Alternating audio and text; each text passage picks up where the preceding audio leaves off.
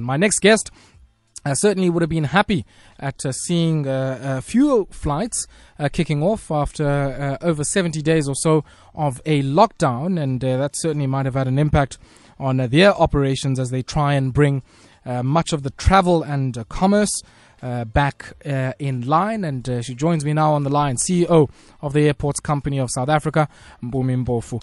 Mpumi, good evening to you and welcome. Good evening, Ayabonga, and good evening to your listeners. Thank you very much for joining us. I want us maybe to start off here, I think, for some of the people who might not be familiar with us on this call or familiar with the work that ACSA does. Let's maybe start off there. What is the work that ACSA does? I mean, I did mention earlier on you collect some of the taxes we see on our air tickets from many of the airliners, but you surely do a lot more than that. Yes, we're responsible for running, operating, maintaining, and development of the airports in South Africa. The designated airports owned by ACSA are 9 in number, and principally we're the company responsible for operating them efficiently, maintaining the license to operate which is issued to us, and maintaining safety standards in the aviation sector as the main area that provides a platform for all the airlines. On a normal day, Mpumi, I mean, how many people pre-COVID, on a normal day, how many people in your airports, for instance, in Cape Town and Johannesburg, would be working at any given time? The number of people who would be employed? No, who would be on site, who would be working on site? Because, I mean, I understand a lot of them wouldn't be your employees. Some of them would be employees of some of your tenants. So I certainly understand that. But just to give us a sense of, I guess, the scale of the operations that have been brought to a halt here, how many people would you have just normally working on any given day? I would estimate probably about 5,000 a day, let's say, in Cape Town. Okay, all right. And that basically is because ACSA operates on a basis of partnerships with other players. So we are responsible for running, operating and maintaining the airport. However, it is based on a partnership with other agencies of the state, of government, which are responsible for other areas. So we operate on the crime prevention side with the SAPS, on the customs side with SARS, yes. On the health side with port health facilities, which is quite important now in the COVID environment. We operate also with intelligence agencies that do the assessment of really what the threats are. Remember that ACSA also operates as a border post. Yes. So we operate with Home Affairs, which is responsible for the transition of people going overseas. And various other partners. We have ground handlers that are responsible for operating the equipment that manages the ground handling part of the airport. We also have other people that manage cargo. In essence, the cargo operators are on our site as well as they manage the cargo that comes in and out of airports. So we have many other role players in the airport at any given time that are responsible for certain elements.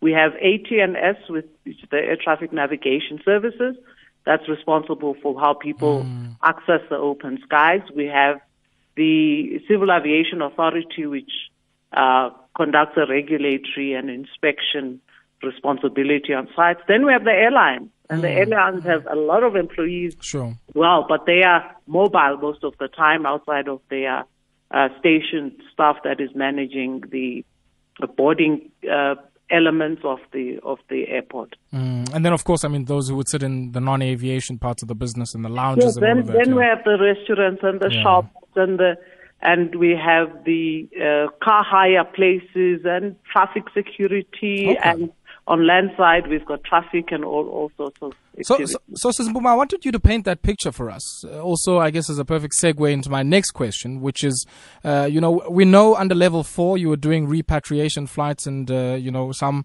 semblance of cargo travel as well. And we know that now with level 3, there's been some, I guess, return to, business flights in the first instance. And I want to hear from you of all of these different functions that you've mentioned, which now are back on site and which of those functions have not been able to come back at full capacity. I would think that there are some that have had to come with significant capacity, and others that probably would come back much later?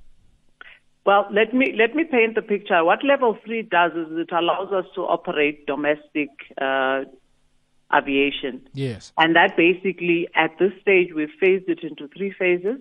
We've started with the 3 big airports of OR Tambo, King Shaka in Durban, and Cape Town.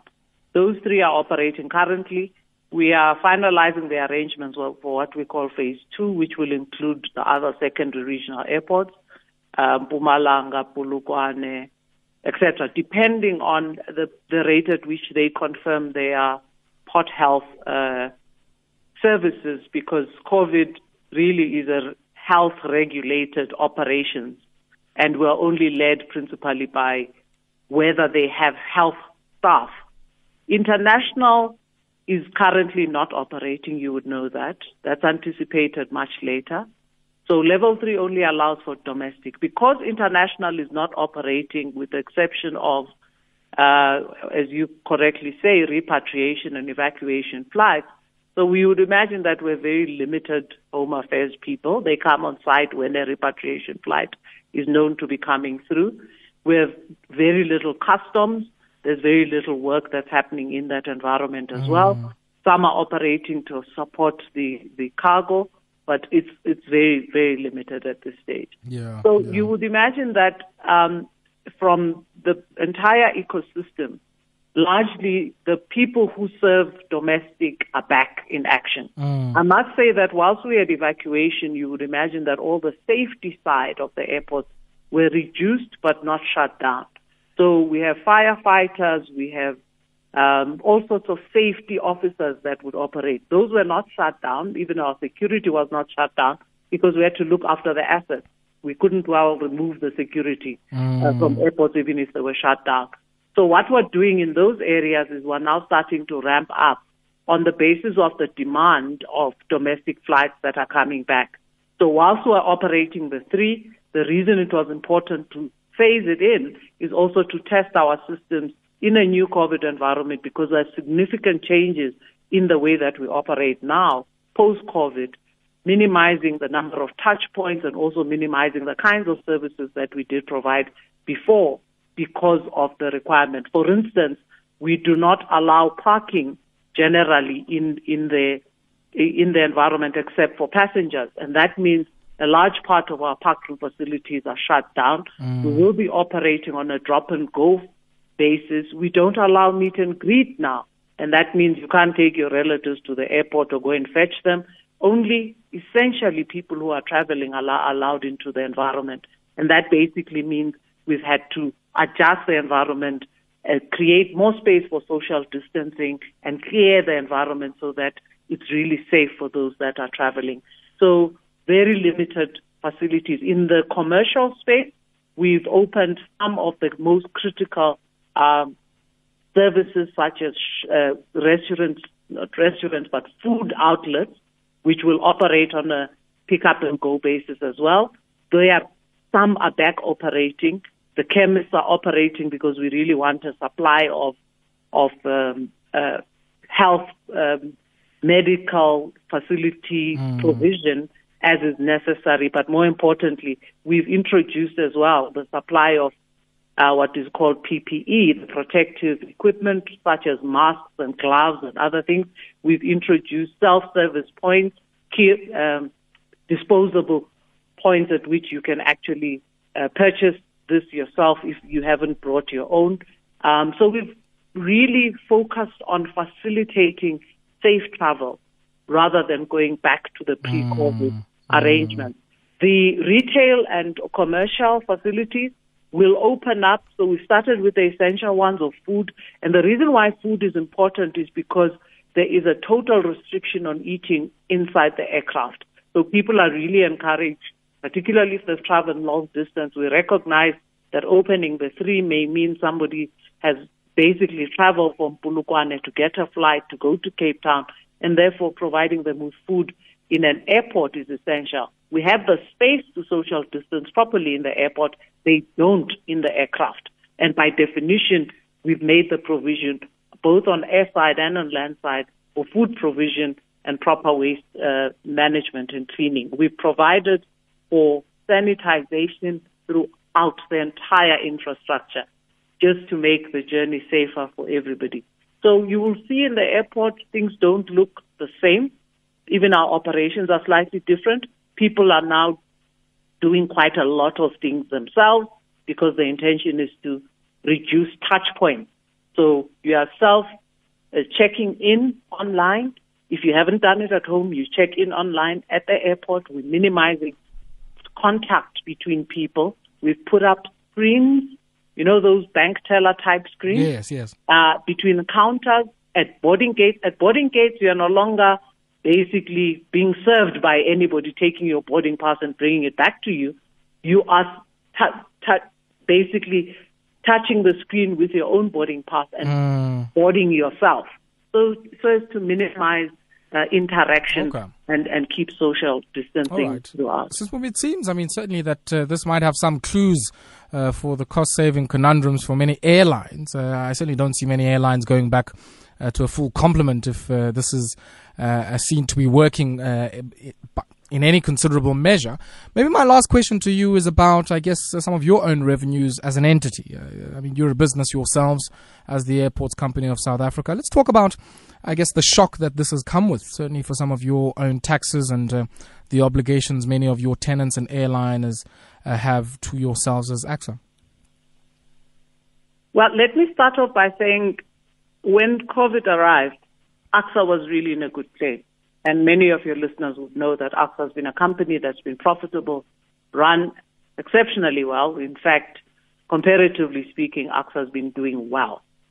When this came, and unfortunately it came and hit the aviation industry more than most industries, we've suffered quite a lot. And the issue is really going to be driven by the depressed demand that comes from aviation travel globally. And if you really want to understand that, you would know that we're standing in a very good position. Our total liabilities are 9 billion. Our total assets are 31 billion. You know, we're in a good cash position before COVID arrived. In the month of April, we saw a significant reduction in our revenues to the tune of about 400 million, and the month that followed that. But that's not really the biggest problem. The biggest problem is, I'm sure all of you have seen headlines internationally that show what the devastating effect COVID has had globally. You've seen signs saying Virgin Atlantic is going under, this airline is shutting down, this airline is basically selling off a fleet of their aircraft, this airline is making hundreds of pilots redundant. Our estimates show that overall, over a period of about 7 years, we are going to experience a loss of about 50% of volumes basically traveling into South Africa. Sure. And that's really comparative to the rest of the world. Europe is at minus 50.2, Asia minus 56.1, America's minus 39.8, and Africa on average is about minus 42.6. So totally, globally, there's going to be much less aviation. There are previous experiences that show this, and the previous experience includes the economic downturn in 2008, where it took 7 years for aviation to recover. 9/11, if you recall, was the biggest security threat to the aviation industry. It took years to recover from that as well. Sure. So international aviation takes a long time to recover. And that's what's going to impact on our revenues going forward. We're certainly going to have to leave it there. And the point is definitely well made, a sobering point notwithstanding. Thank you very much for your time. Thank you. That there was Mpumi Mpofu speaking to us on Metro FM Talk.